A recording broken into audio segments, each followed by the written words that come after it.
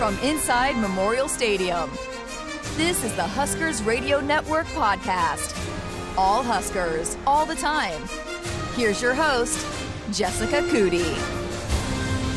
Welcome back inside our Huskers Radio Network podcast. I'm Jessica Cootie, and boy, do we have a special episode for you today as we celebrate the career of Pat Logsdon, over 40 years spent dedicated to Nebraska Athletics. So we're going to talk a lot about how you got here and the time that you spent here, and so we appreciate you spending your time. And joining us again here is Dr. Lawrence Chatters. So last day officially is Friday. Does it feel like it? How does it feel?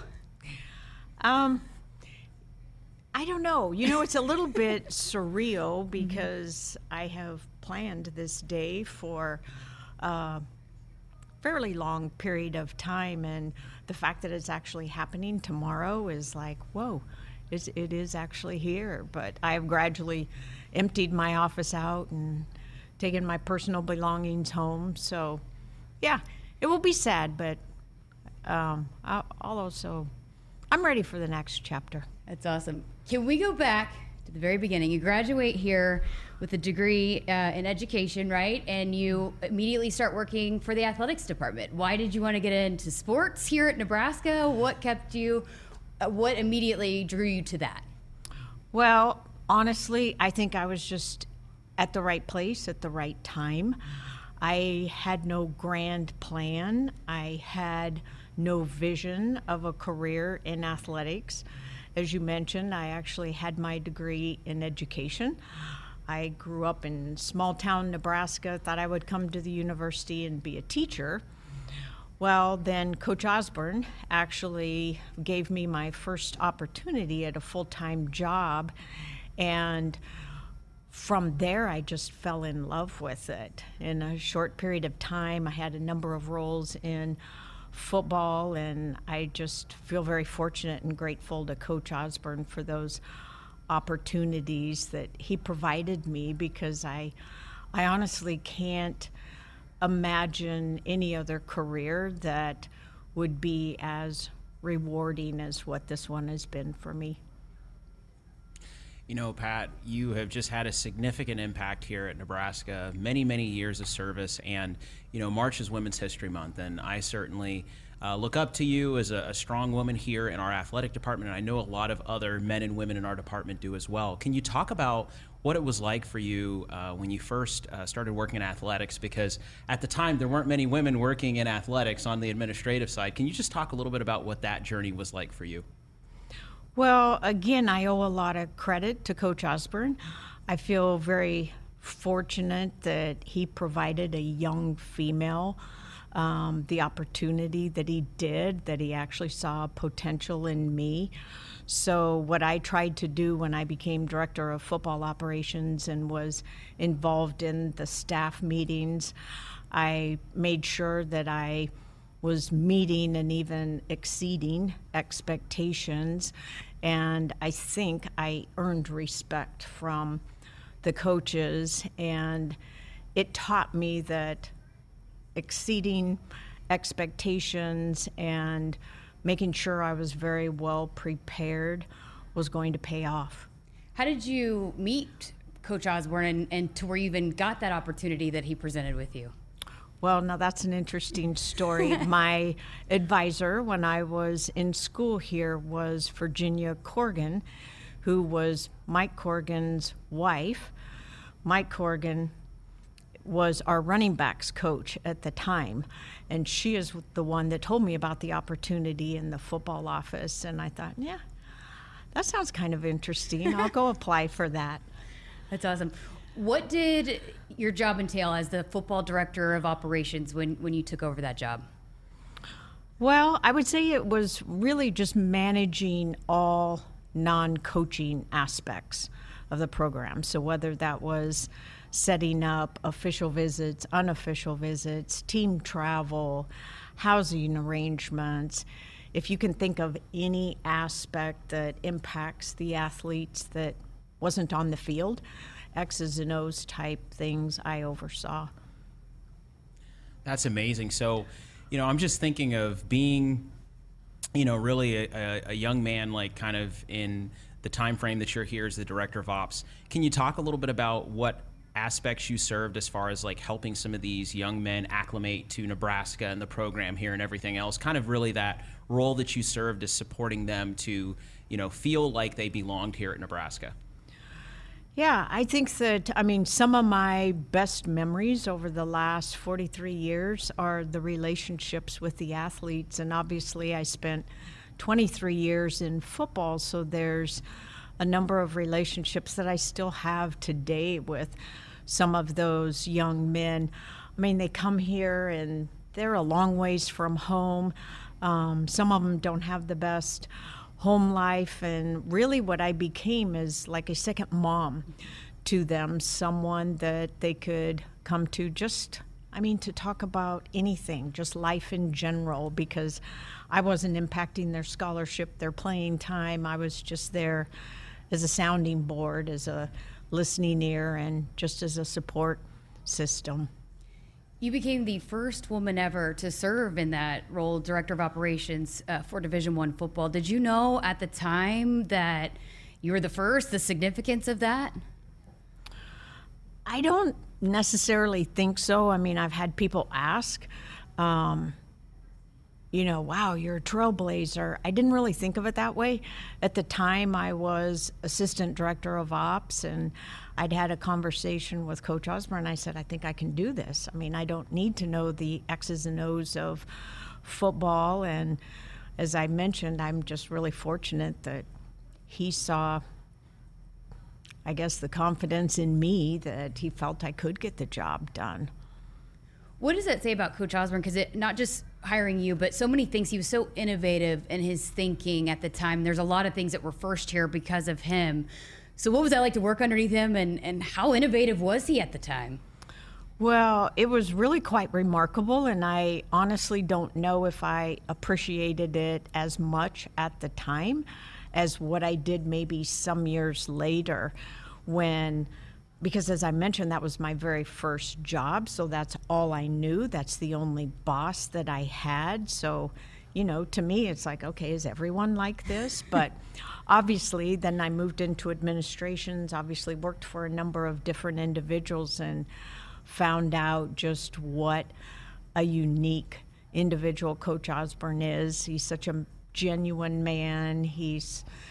Integrity is, you'd see his picture in the dictionary. So, yeah, he was, I just feel really, really fortunate that he gave me the opportunities that he did. Now, Pat, after working in football, you transitioned over into working in administration.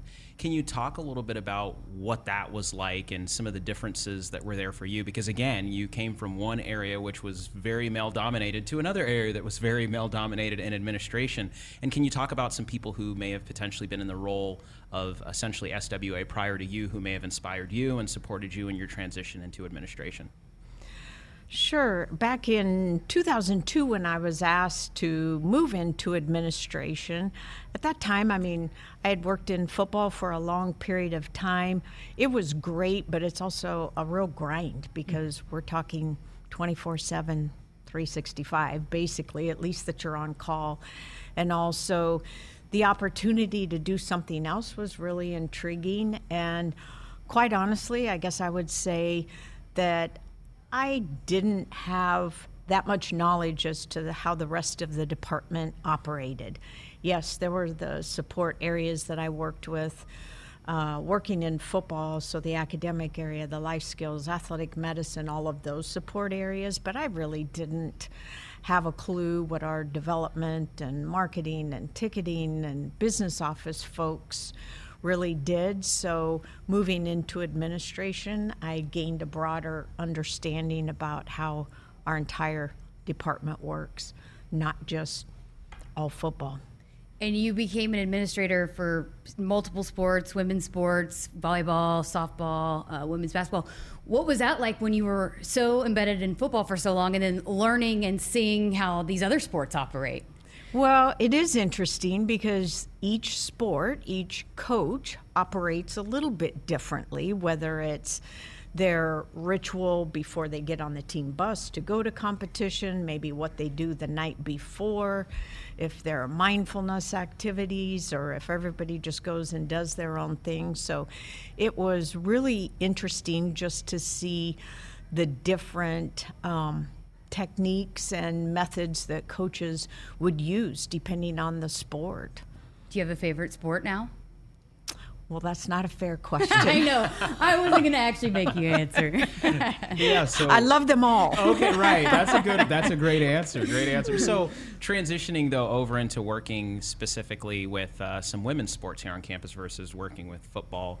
What was that like for you, just to be a woman being the administrator for those sports and also working with young women as they kind of go through their development process in college and everything? Did you find some of them looking up to you, seeking the same counsel from you that the football players did, and any of the women coaches that you worked with seeking more counsel from you and support because of you, being that listening ear and person who could support them? I think so. I mean, there have been a number of athletes over the years. I mean, I've had a number of individuals that have come in my office and said, well, Pat, I want your job someday. But sometimes, honestly, what's kind of interesting, the next question is, what do you do? So it's not that everybody has a real great understanding of what that administrative role is in athletics, but I think oftentimes it is seen as, wow, that's a really glamorous job. You get to do all these fun things. You get to go on these fun trips. And that's all very true, but there's also the hard work and the difficult moments and all of that as well. But yes, I do think that there are young women in the various sports that looked at me as another support system, someone outside of their sport that maybe they could come and have a confidential conversation, much like in football, just because I wasn't directly impacting their playing time, their scholarship. So oftentimes people just want a listening ear, I think. Perfect segue. I was actually going to ask you that because one of the things when I was talking to people about you is that kept coming up is how great of a listener you are. So do you have any tips or advice of how to become that great listener that people feel confident and comfortable in coming to and looking to as a sounding board?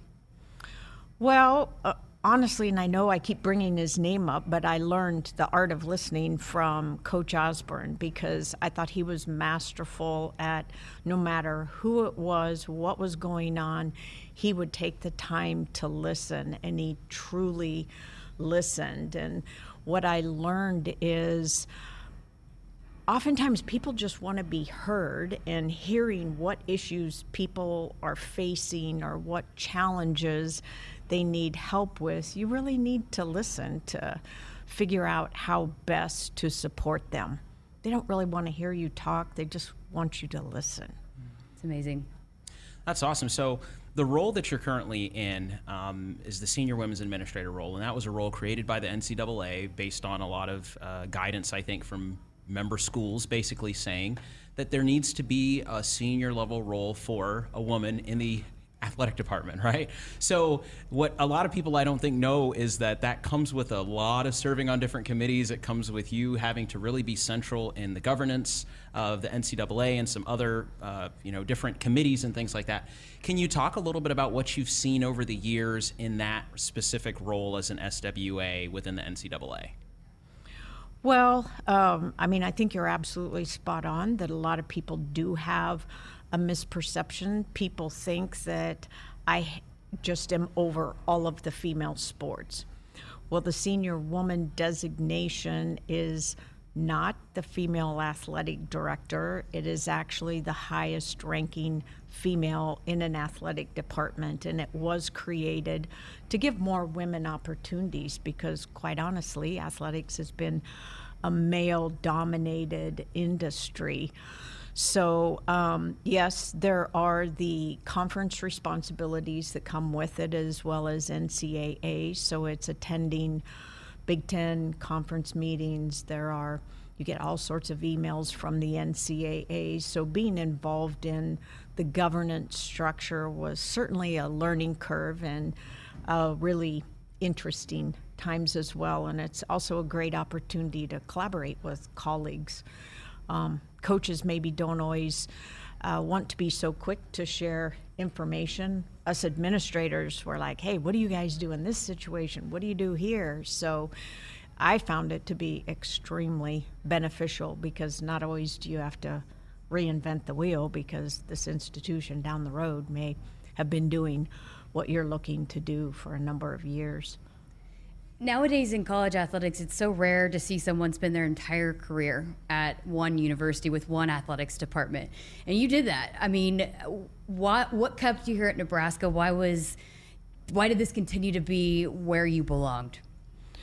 Well, I would say a couple of things. Number one, I was just fortunate with each athletic director change. I mean, I just tried to buckle down and do my job and do it well and show that I could contribute to the group, that I had a strong work ethic, that I'd be willing to take on whatever responsibilities were thrown my way. So I think it's just, you just have to have the ability to adapt to whatever type of leader happens to be in charge at the time. And I've been very lucky that I've survived, because a lot of my colleagues who are incredibly talented, that isn't always the case. So I get that I've been really fortunate. And I'm sure you had a lot of opportunities too to go elsewhere. So why did you love this place so much that you wanted to stay here? Well, I mean, Nebraska's home. This is where I grew up, 30 miles down the road. Also, in talking to a lot of my colleagues, I understood just how fortunate we are here at Nebraska, too. I mean, we have the best fans. We are the best resourced. I quite honestly didn't know where I could go that would be any better than Nebraska. Wow, that's just awesome to hear. And the fact that you've been here for many years and had such an impact on so many people. As you think about your career, just looking back, can you talk about some of the high points of your career when you were here, and just share those with people, like some of the happiest times that you had while you were here serving in your role? Well, obviously the championships are great, right? So whether it was the football championships, the conference championships, national championships. I mean, how successful volleyball has been. I mean, a number of our programs have been very successful. Softball going to the Women's College World Series. College World Series. So, I mean, it just kind of goes on and on. So we've had a number of teams that have had great success. So I would say those are definitely some of the highlights, but at the end of the day, I would say the thing that has impacted me most are the relationships that I've built with the people. And I know you go to end of season banquets for any particular sport, and the coaches will say, hey, the time goes fast. You're not going to so much remember the rings and the accolades that you get, but you'll remember the relationships. And I would say that's absolutely true. That's what I'll cherish most. That's so awesome. Okay, so our fans and listeners love to hear stories maybe they haven't heard before and can't get anywhere else. So can you give us your best Tom Osborne story and your best John Cook story? Let's start with Tom Osborne. Oh, boy. I'm sure you have many. If you have one fun story that you could tell about Coach Osborne. Okay, I'll tell a story. I'm a little hesitant to tell it, but I don't think he would mind. So we were trying to really get up with technology. I mean, we're talking, this is a lot of years ago. So the first computer system that we had, and it was back in the meeting room, and coaches used these, they're pencil-looking things, but they were pointers. They had the red light on the end, and they would shine it when they're talking about particular play or wrong direction that one of the guys went, that type of thing. So the first meeting that he sat in on, and there's a computer in front of him, and the screen is there, and the mouse is sitting there, and he picked up the mouse, and he at the screen. And all of us were kind of looking around the room going, okay, who's going to tell him that it doesn't work the same as the pointer? So did you tell him? Were you the one? I can't remember who told him. I think we all maybe just said, Coach. That's not how that works. Oh my gosh, that is awesome. Oh, what about a Coach Cook story? Do you have one of those? You know, probably my best Coach Cook stories are after championships. I mean, he is a man that works so incredibly hard year-round, every day, trying to constantly figure out what can be done just a little bit better. I mean, he is relentless in his pursuit of success and championship. So I would say, while this maybe isn't the funny story, like Coach Osborne's, just the joy when that actually results in a championship is worth 1,000 words. I mean, all of that time, energy, effort that he has poured into the program, when that pays off, and then you see more the personal side of him. He cuts back. He can get emotional, which a lot of people don't see, or maybe think that he has that ability, but For sure. he does. That's so awesome. So, Pat, you know, just looking back over the many years, what would you hope your legacy will be here in Nebraska athletics after you retire? Well, I would just hope that I would be remembered as someone that always wanted what's best for our student athletes. I tried to help and support our staff in any way that I could, and that I was a team player.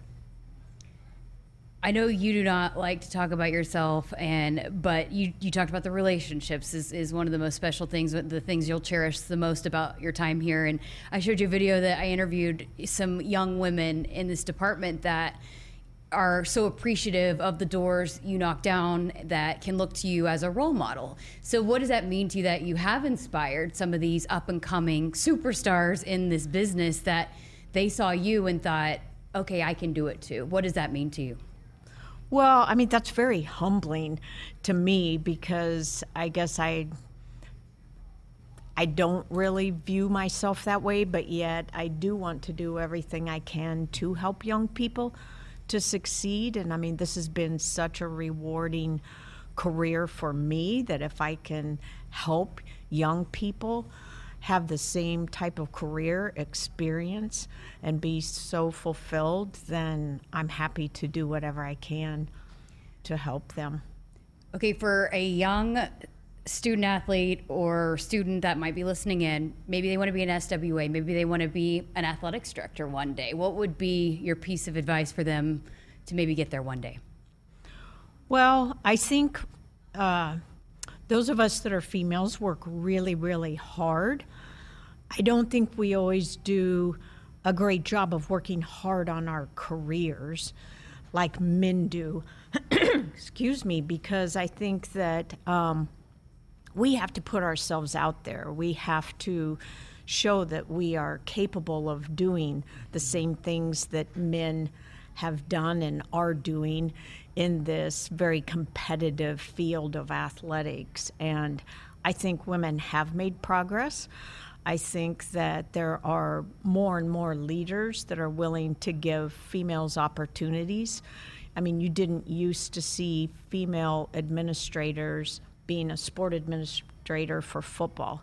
And quite honestly, without that experience, it's really difficult for women to be an athletic director, especially at a FBS school. So I think more and more people are willing to give women those opportunities, because they see that we have some of the same characteristics and maybe bring even something a little bit different or unique to the table in addition. And I think we have leaders on campus that are, you know, especially as diversity has become more and more evident in intercollegiate athletics. I think that folks are more willing to look at the individual and the skill set and not so much the gender or the color of their skin.